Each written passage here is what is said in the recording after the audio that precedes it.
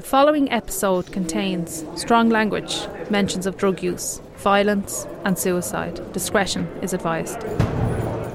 Conversations on the Margins is a Go Loud original podcast. This episode is called The Governor. I suppose the episode is not just about being a governor, but it's an important role within the prison system.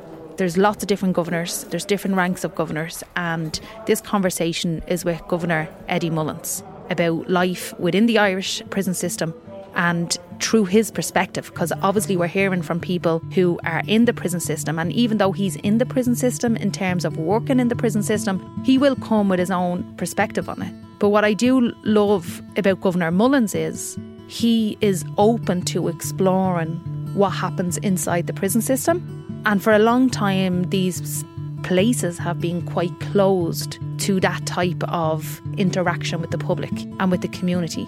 And you'll see from the episode that some of that is from the likes of media ramping things up or saying things about the prison system, or obviously an important part is respecting victims and victims' families. So there's all these different things to balance when we begin to shine a light into the prison system. Is it achieving what it sets out to achieve? Are we doing what we say we're doing in terms of human rights? And the conversation with Eddie, I suppose, allows us to explore some of that stuff. I put several scenarios to Eddie that come up through the conversations with the lads in Wheatfield, such as the importance of touch, sexual relationships, hugs. All the concepts like forgiveness and punishment are also explored in this podcast. And in many ways, Eddie's insights and views are in line with that of the prisoners. I think we may have different ways that we're going to have to go about achieving things, but I don't think anyone that's contributed to the podcast is miles apart in terms of what needs to happen. Imagine for a moment not being able to touch or hug a loved one, your children, your dying mother. In the last 2 years, I think some of us may have got a taste of that. But in prison, touch is hard to come by. Its impact is everlasting. Although Eddie understands this, the prison system hasn't found a way to make touch between families more accessible. Hugs and love are a part of any actual rehabilitation. And in listening to the likes of Anto and Senan, we can hear just how much they want to be cuddled by their children and to cuddle their children.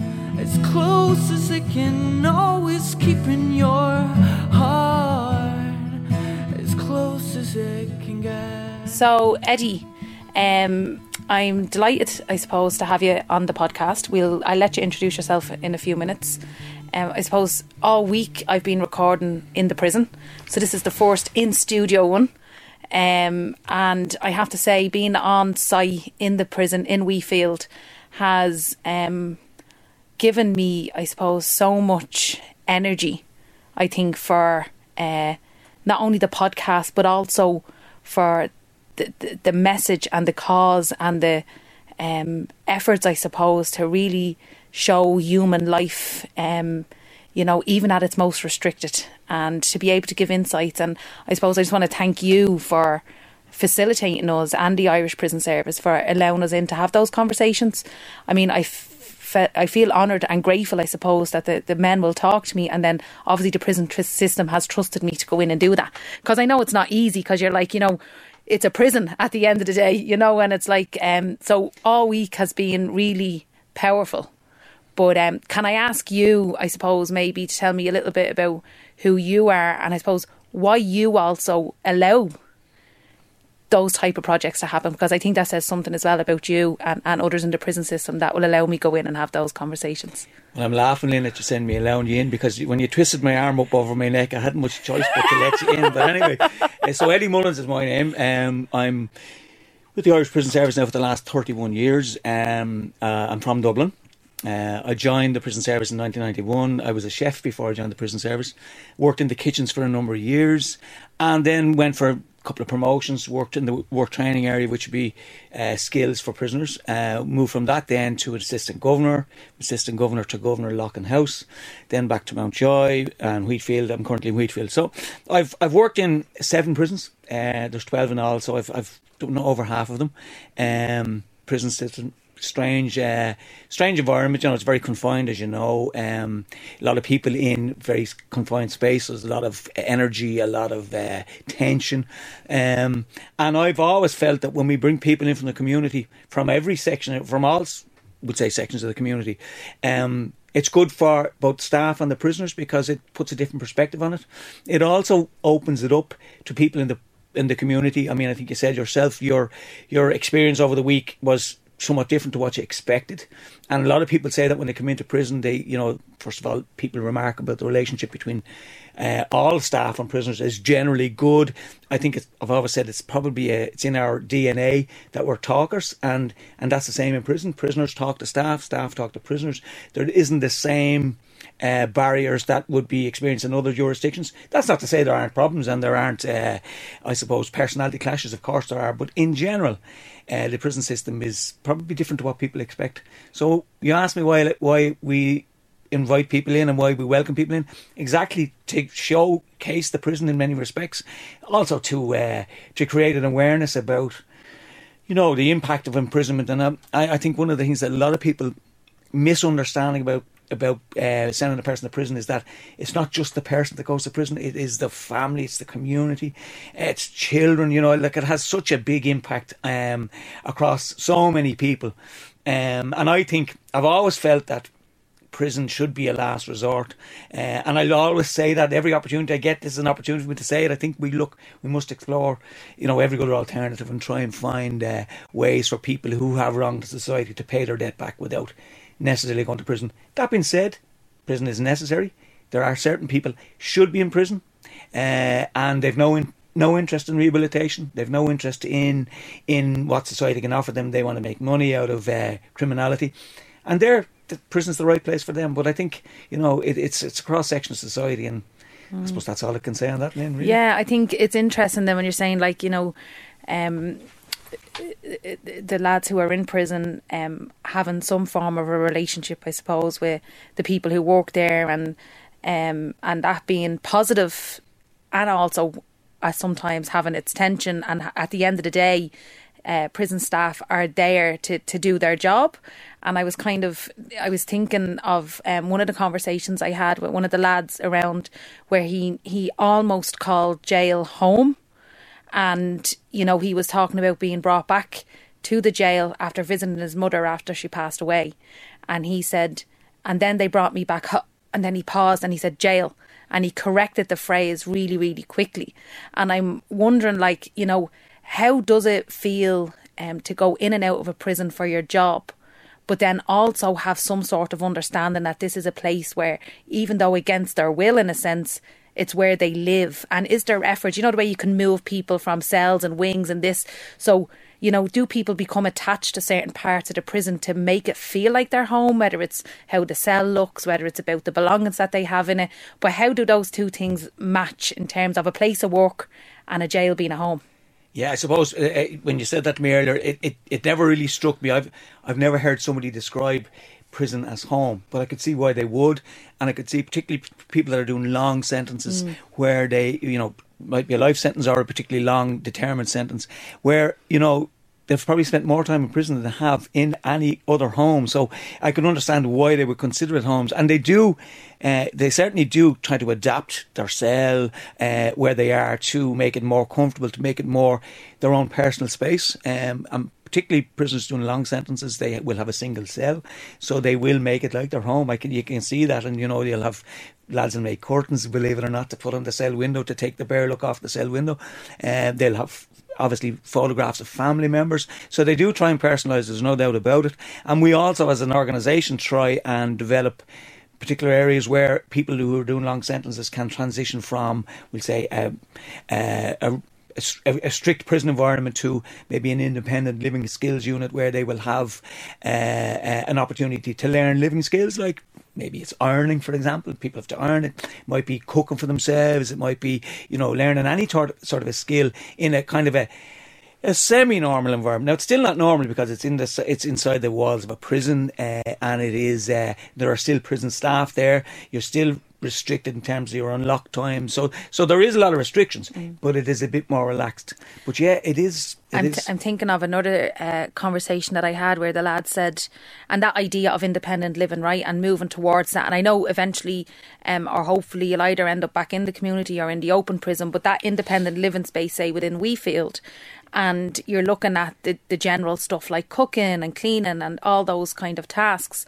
But what struck me about one conversation was that this lad said that he was waiting to go out on the yard, and he had a half an hour on the yard, and he's standing there 10 minutes and the door hadn't been opened, and he's getting angry and he's trying to control his anger, and then he turns around to the guard and he's like, will you ever open that door? I only have a half an hour. And the guard said, did you try push it? And he just said, I'm in here that long, I never thought about just pushing the door. It was open all along, because he's so used to the door being opened, you step in, the door being closed, and you step in. And when you think of things that people need to learn, you don't really think of those things, like the opening of your own door. And it's like, it just really blew me away. Like, and it's strange that you say that, because one of the things that lads, generally lads, more obviously the majority of the prison system is made up of men, one of the things that they struggle with is communal dining. So for example, you collect your food and you take it back to your cell and you sit down and you eat it, and then we introduce an independent living skills unit where people sit and eat communally, and they feel awkward. Because if you're watching the telly, you might just use your hands, you may do whatever you want, but when you're sitting in company, you try to be more polite. So they have to adapt to all that. So that's a simple thing, like sitting and eating a meal with somebody else when you haven't done it for many years is a huge, it's a huge challenge, You're going to laugh when I say this, but another thing that a lot of them have never experienced, and you say, surely because they say prisons are full of them with mobile phones, for example.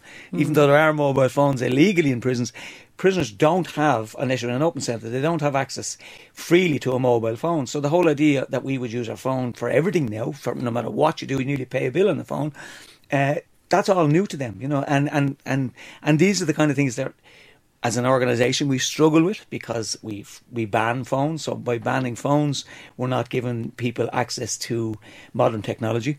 My own view is phones are in prisons anyway. So if we legalise them, they become less of an issue. They become less of there's less pressure on people to bring them in. Okay, so they become a nothing issue. Yes, there is issues around people using mobile phones to run criminal businesses. Whenever, in my view, it's quite small. I think most people would use a mobile phone to contact a family member, whatever. But they're the kind of things that they're not used to. And it's about reintroducing that, One lad actually spoke about that. So he spoke about it not even in the context of, say, the likes of Wheatfield Prison, but in an open prison. So obviously in the open prison, you get your little blockia, right? And, like I know lads that left the open prison 2 years ago, that are still using that little Nokia because they never learned how to use the smartphone after all the years they spent in prison. They're a bit afraid of it, so they haven't progressed onto smart technology. I swear to God, right? It's a family member, he's on his Nokia. But what this lad in the prison said was that sometimes in an open prison, if you're caught with a smartphone, you can be sent back to the closed prison. And he was kind of pointing out something really actually, in my mind, makes a lot of sense, is that the risk of sending someone back to closed prison for having a smartphone is greater and much more of a detriment to society, his progress, all the hard work he's done to get to the open prison, than the risk of having the smartphone. And that we don't look at each case in a relative way and try and measure risk up in terms of how we make decisions about punishment. When you're saying that, I was saying, now how am I going to answer this, and how am I going to give it and the point you made was, it should be the individual, and it should be risk assessed on the individual with the smartphone.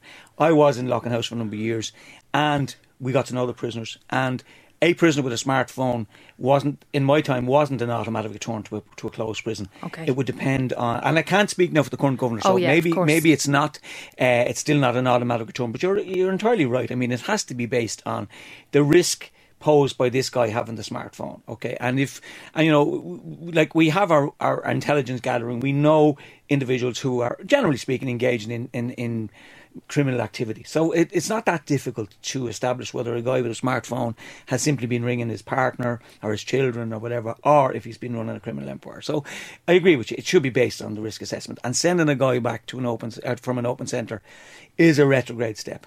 There's no doubt about it, because there's an automatic cooling off period before they can get back to the open centre, and then you're starting again, and then you're also being possibly people are looking at you with one eye closed or one eye open, saying, is this guy going to do the same again? So I do agree with you. It should always be risk based and risk assessed. Yeah, no, I agree, and it obviously is that there's no set policy, so it can depend on who's managed, and I think that's like that in any sector. It's personalities and leadership is different, and you know. And the policy would be that you're entitled to have a non-smartphone, for want of a better word. What would you call it? A Nokia, as you call it. But the funny thing about it is, because it's so old, we've huge difficulty sourcing them, right? So now we find it hard to get Nokias for people. So, well, there's a few lads going around Tala that haven't progressed, so you might pay them a few bob to buy back the Nokias. No, we do all right. We live on the independent living line, so we get a budget off the governor. Okay. Maybe €200 a month. Yeah. And we just cook between us. And you do all your cooking and stuff, so that's all your preparation. Talk me through a little bit of that, because that's so important, isn't it? Like, in terms of then getting ready for your first time in your adult life, really, being out there in the world, and it's right down to even being able to do all your cooking and stuff. So do you get to cook full meals based on meals? Yeah. They don't allow you to, you can order in frozen chips, but it's all fresh produce and mince and chicken. So yeah. And what's your specialty? Oh, I can make a pizza. One of the other prisoners taught me how to make a pizza, from scratch. Yeah. So we have that at least once a week. Okay. And then the other lads cook burgers and chips and lasagna. So we all take turns and doing a bit of cooking. Yeah, that's nice. No, but you're right. Yeah, look, it does prepare you for the outside. Yeah. You know, how to budget. Yeah, well, look, I done it for myself, but then when I start working with people from the SEG, and I seen that I was capable of helping people, it does give you a confidence boost. Stand my ground, and I won't back down.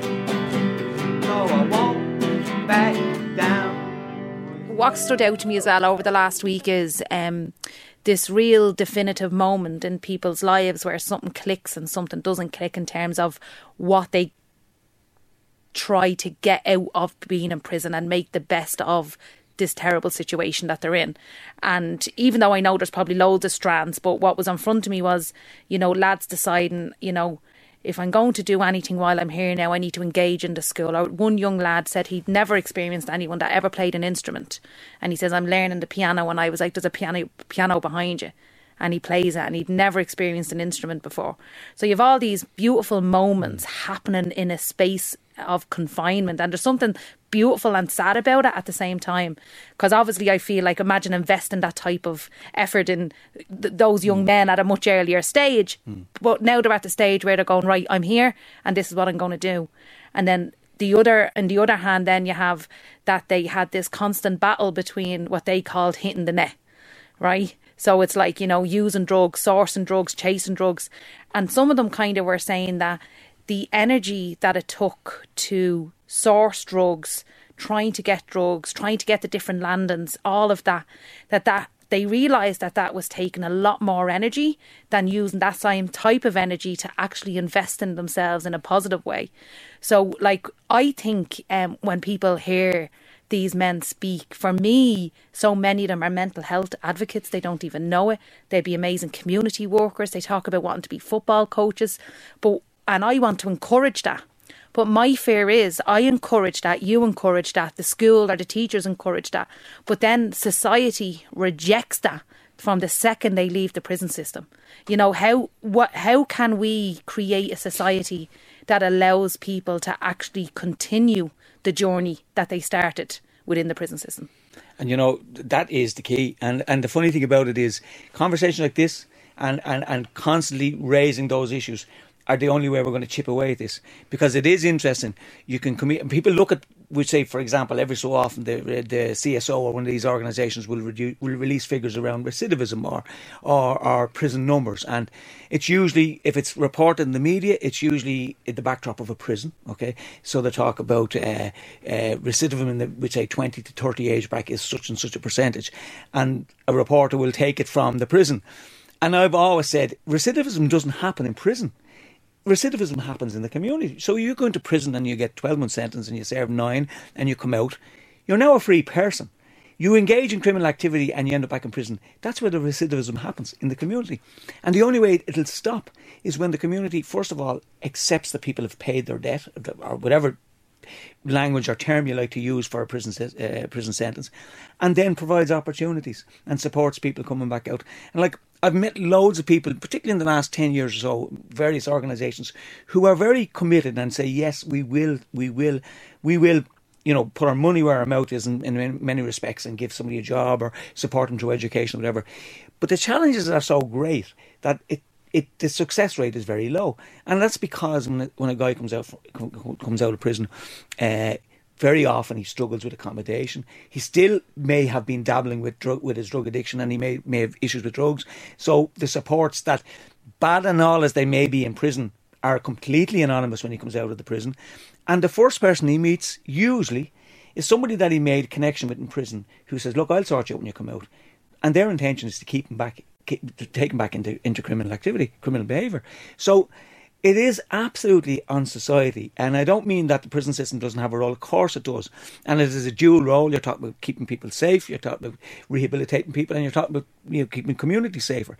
But it's in the community where the biggest, I suppose, absence of support is, or that's the wrong word I'm trying to use, but you know the point I'm making. It is absolutely about getting a guy when he comes out, or a girl when they come out of prison, and helping them. And it's not straightforward, because if it was straightforward, we'd have solved it years ago.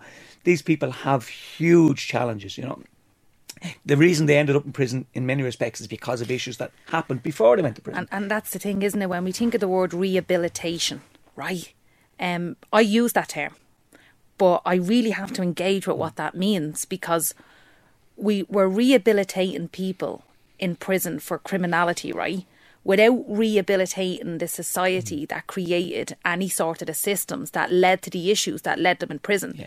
So then we make it very much about the individual. No, you need to change. Yeah. No, you need to be rehabilitated. But everything else around that person continues to be broken. And like, the funny thing is, rehabilitation years ago meant fixing somebody who was sick. So rehabilitation was, you were sick, you needed to be fixed, right? So now that's probably putting it very bluntly. Yeah. So even the term rehabilitation suggests that there's something wrong, right? And that you have to repair it, right? And the reality is, like, you or I could end up in trouble in the morning very easily. Something just, and it's usually something as a catalyst to snowball of events, and then you end up on a slippery slope or a spiral, whatever word you want to use to describe it. And that's what happened to most of these people. And it very often happened in school, where particularly, I think, would say education years ago, where if you weren't engaged, there was no one there to say, look, we'll help this guy, he's not engaged. You were pushed to the back of the class, then you're eventually outside the class, didn't go to school, nobody really cared, and that's how they slipped off the system. And like, it's amazing, you did your podcast this week in the school, the energy in the school is just, and it's in every prison, it's not just in Wheatfield. You go into Mountjoy, you go into the school, there's great energy, there's great enthusiasm, and you talk about the guy learning the piano. Like, one thing I don't see prisoners as often as I used to when I was a different rank, but the one thing I always say is, take every single thing you can out of a prison. Like, if you can go out of prison and play the piano and say, well, you know, I hated that kip, but I couldn't play the piano before I went in. At least I got something. Or I did whatever, state exams, or I did an apprenticeship, or I started an apprenticeship, I learned how to cook, whatever it is. At least you could say I got something positive out of prison, instead of going in and saying, you know, that was the worst 3 years of my life and I got nothing out of it. Isn't it great to be able to come out and say, like, it is, and especially an instrument, because you can go everywhere in an instrument. And that's what they said. So the ones that were engaged in art, in music, and in those universal skills. Like they were talking about that can be used. They can go anywhere with that, and you know. And it's about us supporting that when they leave. Like I was sitting there coming up with I was like, oh my God, I'll set up an arts collective, an after prison arts collective, and like that's where you hire your artists, your pottery makers, your instrument players, and it's like there's so much that could be done to meet that on when people get out. And I think we need to do more of that. Yeah. I think the prison service, we do provide a lot of like education.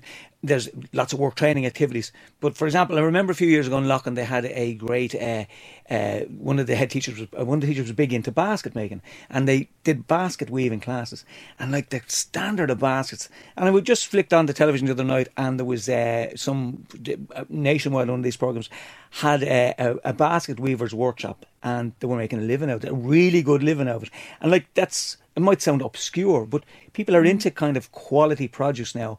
And they're the kind of things that, you know, people in prison can develop their skills, and they do. Now, some of the art is rubbish, I mean, and some of it's really good, but you can't tell somebody who's after spending 6 or 7 hours painting that, like, put it in the bin. Yeah. But, and for them, there's a therapeutic aspect to that anyway, and a mindfulness aspect, and mindfulness came across massively. I try to discover a little something to make me sweeter. Oh, baby, refrain. Like, yes, the system is punishing you, but what do we do as well to keep on punishing ourselves? And do we keep bringing up those bad memories sometimes as a form of self-punishment? You know? If you keep going back to the past, as you said, you'll never move on. It's just, you'll be stuck in that rut for the rest of your life. You know what I mean? It's time you have to let go, like, and just move on. And the people around you have to let go and move on. And if you want to get stuck in that rut and stuck in that quicksand, they're going to drag you down to them if you put your hand out. So do you think then the fact that some people, or we all, can struggle to move on from difficult times actually has a negative impact on society, because people can't just get on with their lives then and do the right thing? Because if you're going to keep being held accountable for something that's already happened in a point in time and you're never allowed to move on from that, does that have a negative impact on people being able to live a happier life? Of course it would, yeah, it does. Like, you take a child that does something wrong on you. Like, yeah, you might be mad for 10 seconds or whatever it is, or depending on what it did. But you get over it and you forget about it. It's done and dusted. But when you're coming from a prison setting and you're classed as doing something wrong, that's a different stigma altogether. And it's not put on by us, because we all get on and we live a life that is. It's put on with people that's outside looking in. It's not from people inside looking out. Like, it's a different type of, like, forgiveness that you're trying to say. It's a bit of a shaming thing. Like, with a kid, you're grounded, stuff like that, it's over and done with. Whereas with people coming out of prison, it's different. Like, we've moved on to a certain extent, and it's people that's looking in on us that we're actually saying, do we need forgiveness of them? Whereas we've got on with it ourselves. We've passed that, we've got over that whole, yeah, right, it mightn't have been easy, but we've gone through it, it's over, it's done with now, we're ready for the next chapter, if you want to say. But it's, as I say, it's outsiders looking in that constantly are like a thorn in your side, basically, into judging all the time. That's what I was going to say, it's like, forgiveness is like judging you.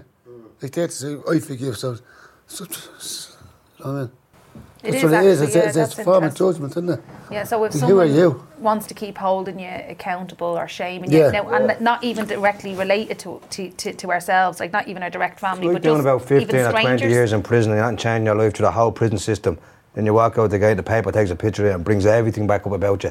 What else are you meant to do? Like, you're just going to duck in your head, don't want anyone to see it. No, I mean, they're still being judged, I think, I mean. So the punishment never ends? Never ends. It's a cycle after cycle when it's coming to, you know, at the start of that, forgiveness, we're going from judginess to the hurt, the shame, just on that one word. It's just a big, massive cycle that's, as I always say, it's the outsiders looking in that need to reevaluate their life, like, you know what I mean? And they're curious, and most men are nosy parkers, really. Oh, he's only out of prison, out the window. Oh, look at him. Still the same, hasn't changed. Got a bit older already. You know what I mean? Like when you're walking through Ballyfermot, I wonder what he's doing now. With a bag in your hand. I wonder what he's up to now.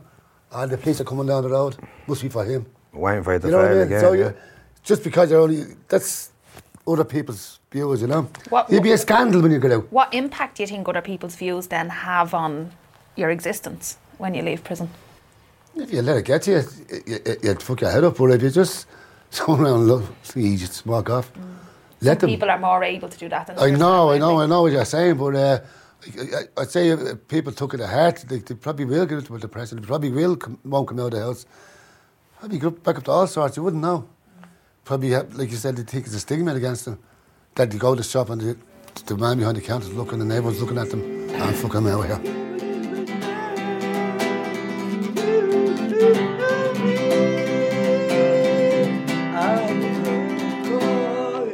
Where have you gone? Because you mentioned, I suppose, the school system and how that has really let down people at different points, and obviously it has improved in many ways over the years. But there was a couple of people that were just constantly told they were tick, they were stupid. Turns out they obviously had dyslexia, but the school system wrote them off from the offset, and that comes up so much, dyslexia, ADHD. And, you know, I think that's where I'm getting to then, is the fact that looking at the level, I suppose, of undiagnosed issues within the prison system. So it's already hard enough as a working class person to get access to diagnosis for autism, for ADHD, for dyslexia, to be able to get any of your needs supported. So, you know, this was, when was it? Probably about 4 years ago, I think, was it, that I came to you with the autism project, which I think is a positive thing for us to talk about. And, sure. So I know Jordan won't mind me saying, but Jordan's experience of going to the prison, and she's so in tune with everything, and she found it so horrific. She'd sensory stuff. She, you know, even the abruptness of how a guard is trained, then coming across with the visitors as if the families are somehow being punished too in how they're being communicated with, or told, do this, do that. If you get it wrong, you're marched back out to come back into security, and there's no kind of like lightness to the communication. And she used to come home from the prison and vomiting all the way home on the bus. It was a really horrific experience. And I think why I think your kind of mindset in the prison system is so good is because, you know, as soon as I bring something to you, you're like, well, what do we do? Tell me what to do. What is it? Like, how do we fix it? And you're so open to listening, which I think is brilliant. And I think we need that everywhere. Do you know what I mean? And it's like, so now we're at a stage where that kind of idea and that experience, that, because you said how families end up with a life sentence as well, because they're the ones that are bringing up money, they're the ones that are bringing up clothes, having to have visits over counters, behind screens, so they're also being impacted. So they're an important part of someone's journey. And they're the ones that are going to be there to support someone when they leave, and how important that is. But will you tell us a little bit about the work that you've been doing with As I Am over the last few years since we've had that conversation? Well, you know, Lynn, it's unfortunate that it's nearly 4 years gone on, because, and I suppose circumstances really were dictated the pace at which we moved on with this project. But again, and I mean, just the way you described Jordan's experience, it was exactly the way you described it to me 4 years ago. And I remember thinking, I said, Jesus, you know, if I thought, no, you're wrong, but I looked at the way we operate and I said, you know, you're dead right. There is an abruptness to it. It's understandable I can see from my colleagues' point of view why there's an abruptness, because so often people use visits as an opportunity to bring contraband in, to bring drugs in, to bring mobile phones in, whatever it might be. And there's always there's collateral damage, and there's people who are innocently coming up to visit a prisoner, to visit a loved one, whatever it might be, and they're dragged into that whole real abrupt, you know, austere approach, the searching the dog, all of the things that, you know, that are necessary in many respects, but could also be done with maybe a softer approach. And so when you explained to me about Jordan's experience, I said, well, you know, this is a really good opportunity to improve our standards, not just for people with autism, but for people in general. So engaged with As I Am, they like so amenable to come in and train our staff about simple little subtle changes that could make such a difference to somebody with autism. But as I say, what is a rising tide lifts all boats, and it would be the same for like children who are not autistic, but still that experience is not particularly pleasant, coming into a prison, standing still, a dog walking around you, whatever it might be, and all those things that, you know, that can leave people traumatised. And certainly that first 5 minutes when you come to a waiting room and you register to go in to see somebody in prison, and then you go to the searching area, and then you eventually get to the visiting box. So the 5 minutes that in advance of your visit has already traumatised people going in. So the whole enjoyment of the visit is lost, because you're still, if you're traumatised by the search, you're not thinking about the person you're visiting. You're thinking, oh, Jesus, did that really happen, or did it? So we worked with As I Am. They identified a few areas that they felt we could certainly improve. One would be our communication, even physical things like lighting in the area. We put a sensory room in. It's not open yet, but will be open very shortly. And I think, and that hasn't even touched at autism within the prisoner population. This was just for the experience of people coming into prison, particularly children. Okay, so, and one of the guys from As I Am came in to have a meeting with the staff, and he arrived at the gate, and he came in. I had arranged for the chief to go and meet him, but the chief wasn't there, so he had a mobile phone on him, and he arrived in, and the officer said, you could get 6 months for that, whatever. And by the time the chief and I got to him, this guy thought he was come to prison. He thought he wasn't going to get out. So he was so traumatised over, and it was just a simple comment. And I don't think it was even said in any abrupt manner. It was just, the reality is, if you smuggle a mobile phone in and you're convicted, you could get 6 months. But, you could get 6 months for that. And the poor guy was traumatised. So it's an example of, we would be talking, and what we think would be quite normal to us could be a major, I won't say catastrophe, but major trauma for somebody who's not used to it. So I'm giving you a very long-winded answer here. So getting back to As I Am, we've worked with them, and we hope to be accredited as the first prison in Ireland to have an autism-friendly certificate, right? So it's not a massive, but it's a sign of the organisation modernising, moving with the times. I mean, you go into most organisations now realise that, certain percentage of the population have autism, and what we take as for granted in daily experiences can be traumatic. So we're trying to change that, and we'll get there. And when we get one prison, we'll do it across the state. And that's the thing. It's about just some prisons stepping out as leaders, and then being able to set the framework and the policies for the others to kind of. There's great competition in one prison. So if a prison introduces an initiative, it follows suit very quickly, because others compete. So we'll get there. Here's another place for prison to have leadership, right? So I've visited prisons and stuff in France, and then I've read about ones in America and stuff where when a prisoner is in for a certain amount of time, that they can have like overnight visits from their wife or their girlfriend, or so the whole idea of human touch, of sexual relationships, or having some of them have these little bungalows on site where families can come in, and you're incentivised to work hard to get to the point where your family can come in and stay in this kind of ordinary house or bungalow, and then they leave after the weekend and stuff. Where is the conversation on that kind of stuff in Ireland, or does it exist? There isn't much conversation around, we'd call them conjugal visits, as we would call them the old I was going to, but you know what, I remembered, I can't pronounce it. So that was my long-winded way of saying that. Well, it occasionally comes up as a conversation. And to be honest with you, if I was to prioritise things, that wouldn't be on my priority list. Not because I would be against it in any way, but I think there are so many other issues that we need to get right before we get to that.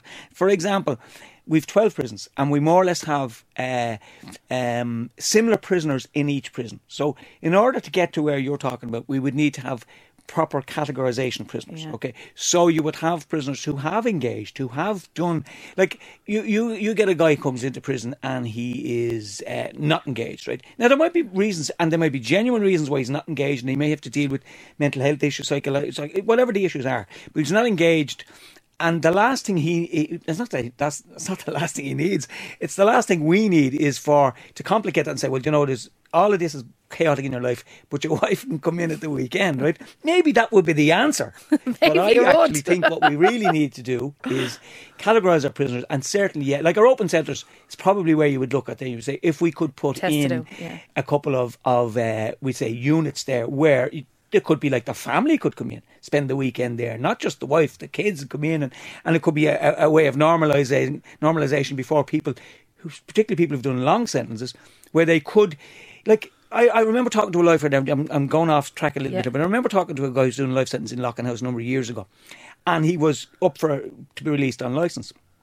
And so we'd say prior to his release, he had a number of weekends where he'd go home for a weekend, and he'd come back and he said, "Oh Jesus!" I says, "I don't know how I'm going to cope with this." He had a teenage daughter, right? And he says, and like I only knew her as a baby. Now she's a teenager, and you know she has all the issues of it, or not just because she, it could be he, both teenage males and females have issues. You know, they're going through all the whole challenges of growing up. And he said, I don't know how to cope with that.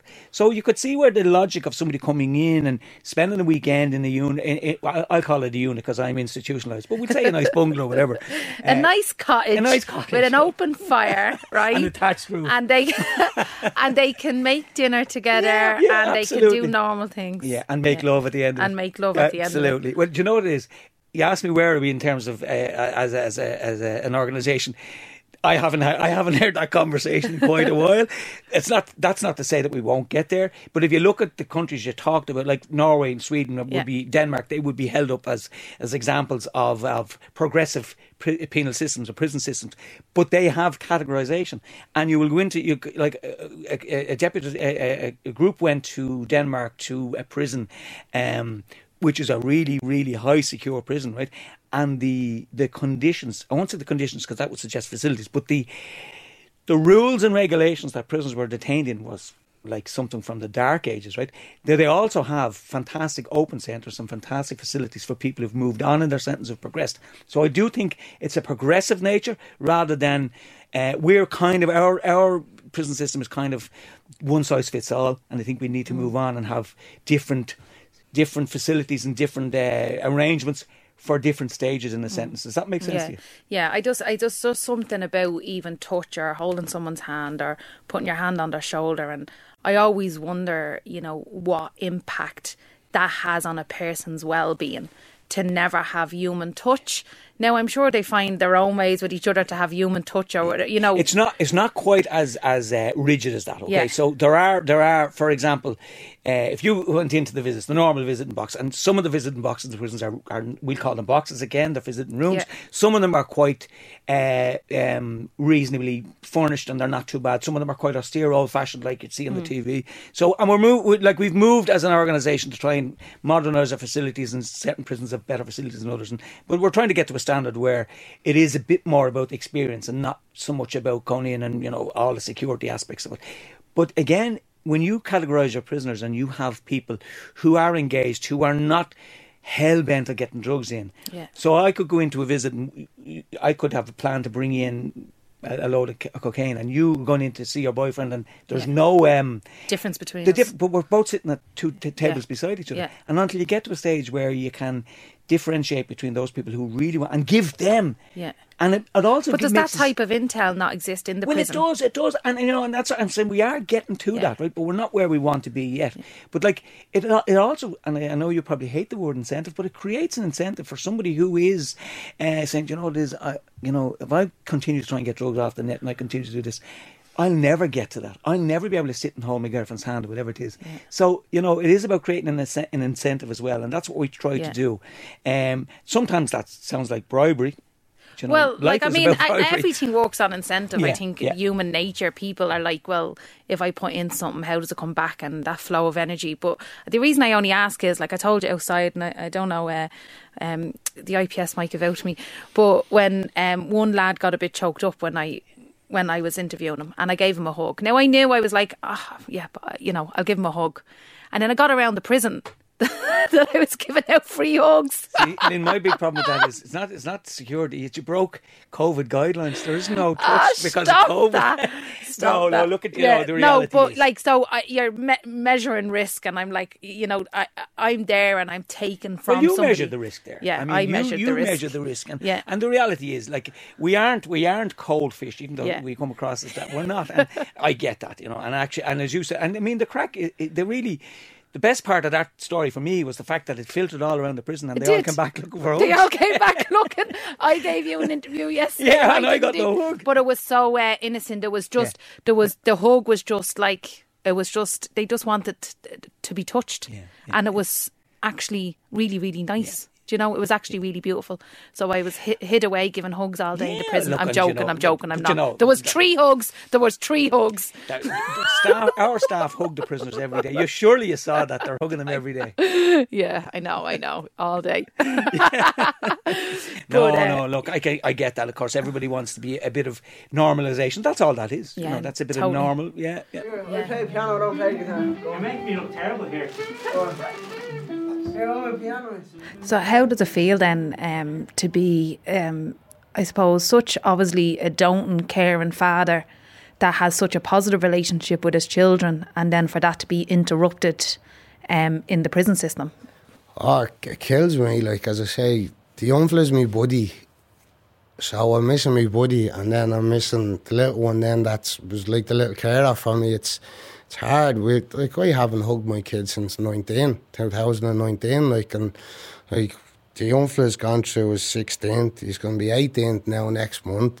The little one will be 16 and he'll be 21 by the time I go. I'm missing the best parts of their life for being in here, like, you know, and that's when it hits home. That's when you feel like you're in jail and you're lonely, like when you're missing the most important parts of their life, like, you know, which what I missed out because I was either locked or I was over in my younger ages. So I don't want them to, you know what I mean, go through sort of like what I did, but we can only do our best for them and stay strong while we're in here. Like, the stronger we are for it, with them in here, the stronger they are outside, like, you know. It is hard. It's very hard, like, especially with the little girl and all. The son, he just does his own thing, like, you know, he's at that age now. But the little one, like, you know, you do miss your cuddles and stuff off them, like, it's... I'm not going to say I don't, I do, like, you know, and that's the hard part, like, you know, it is hard. We speak every day because I'm in hands now, I have 2 phones a day, 6 minutes. It's not too much because contact with family, it's very, very important.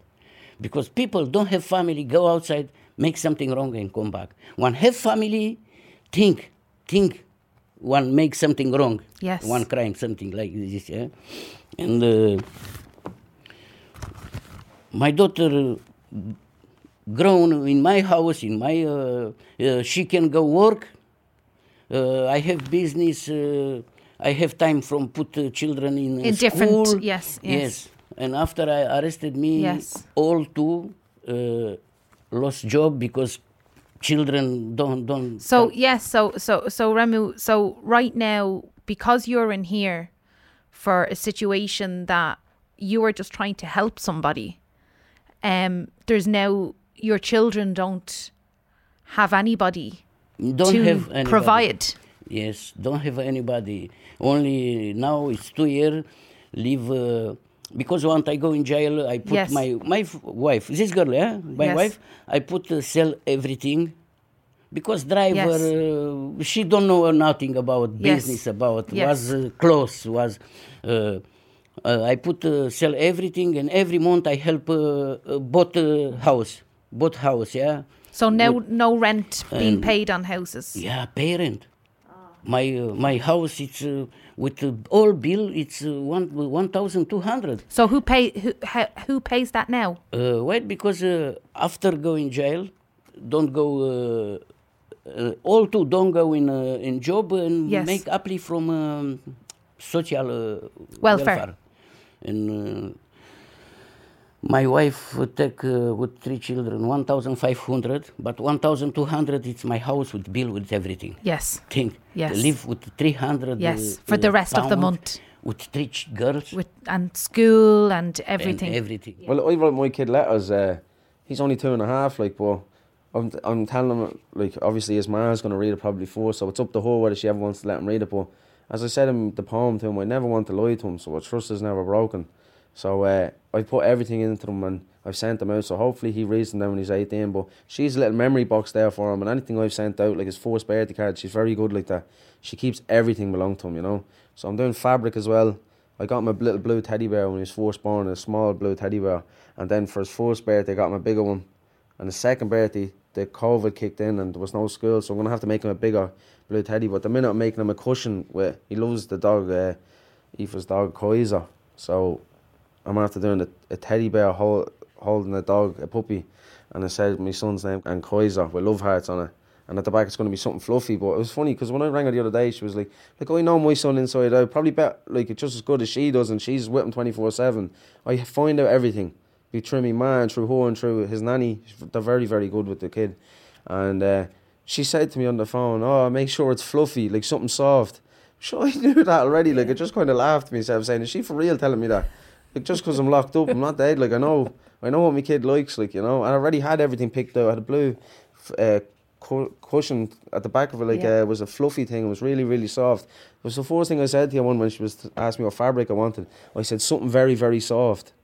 Because he loves like rubbing soft things up to his face since he's born. So, yeah, it was just funny when she said that to me, How does it feel? You've said soft a few times, right? And I think of, I suppose, the experiences that you've had in life that were anything but soft, and it just feels, it's like I'm looking at you, being drawn to the soft for your son. Just, when you're saying that, that's funny, because I was thinking of it. Yeah, it's just, I don't know, it's a lovely thing, isn't it? Yeah. Like, I like seeing him, like, really cosy, and he's always smiling and all. It makes me happy.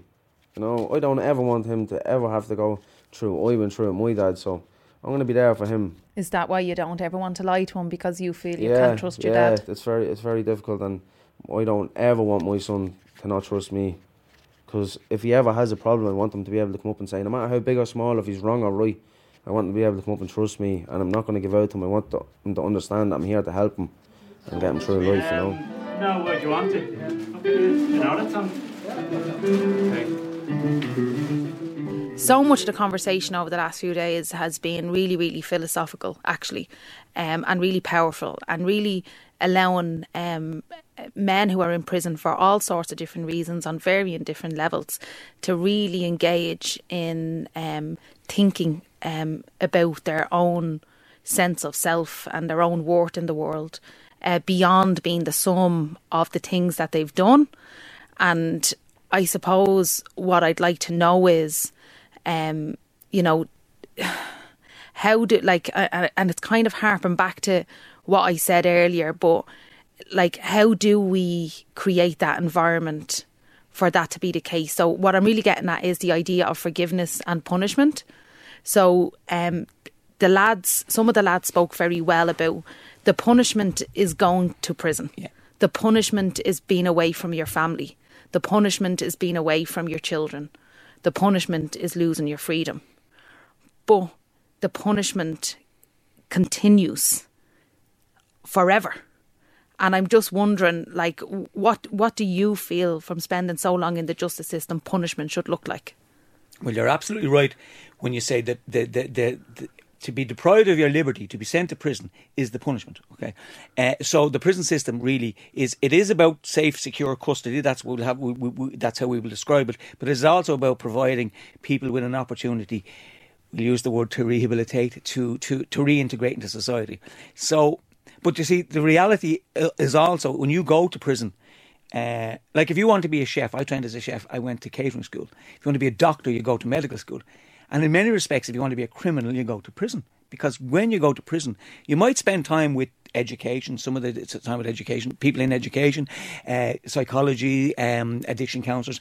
And, those services are there. Could they be better? Of course they could. But like everything else, there's resources are stretched in every area of life, really.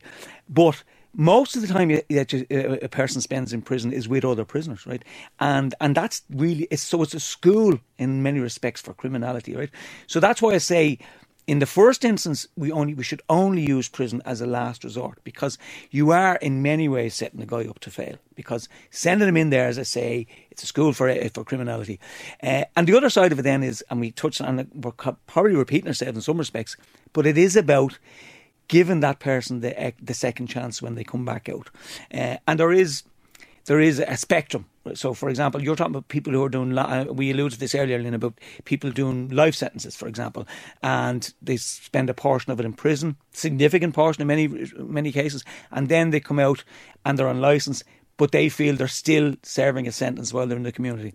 And I suppose the reality is that is the nature of a life sentence. A life sentence is a life sentence with a portion of it in prison and a portion of it hopefully in the community.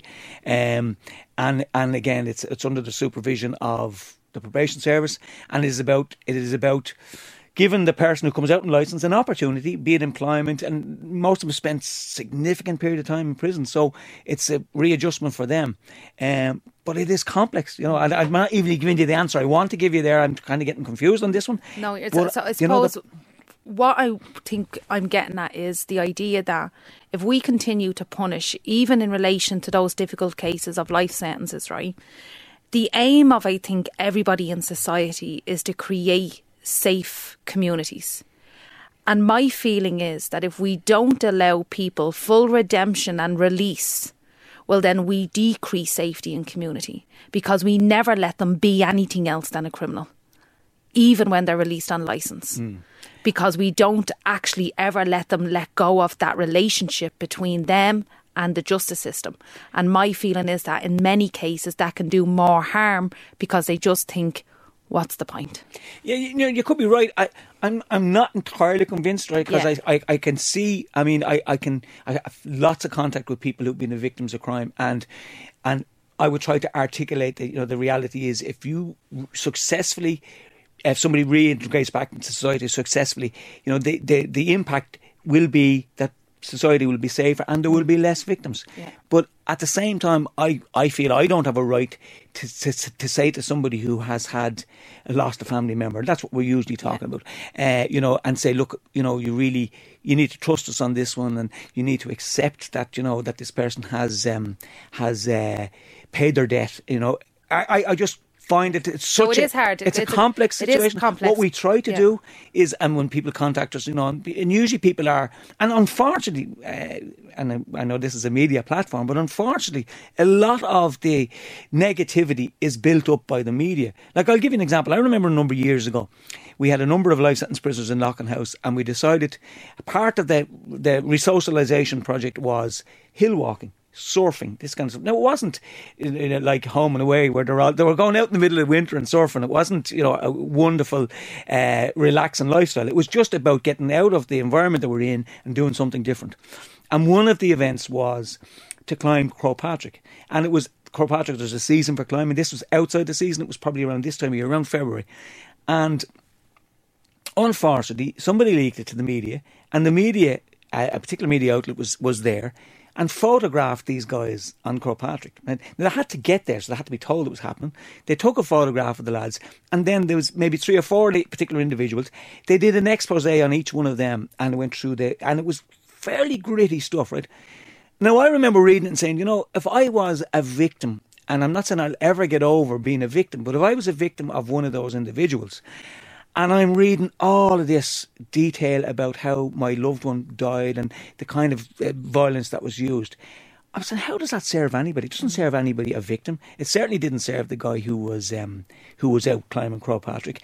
I was sensationalising again. So in many respects, the media, you know, they determine the narrative around people who are serving particularly sentences for life sentence or for violent offences. So you know, like, we as a society, we all need to say, not just the prison system or community, but media play a huge role in this. We need to say, you know, we either are genuine about it or we're not genuine about it, and that's where the big question is. Yeah, I agree.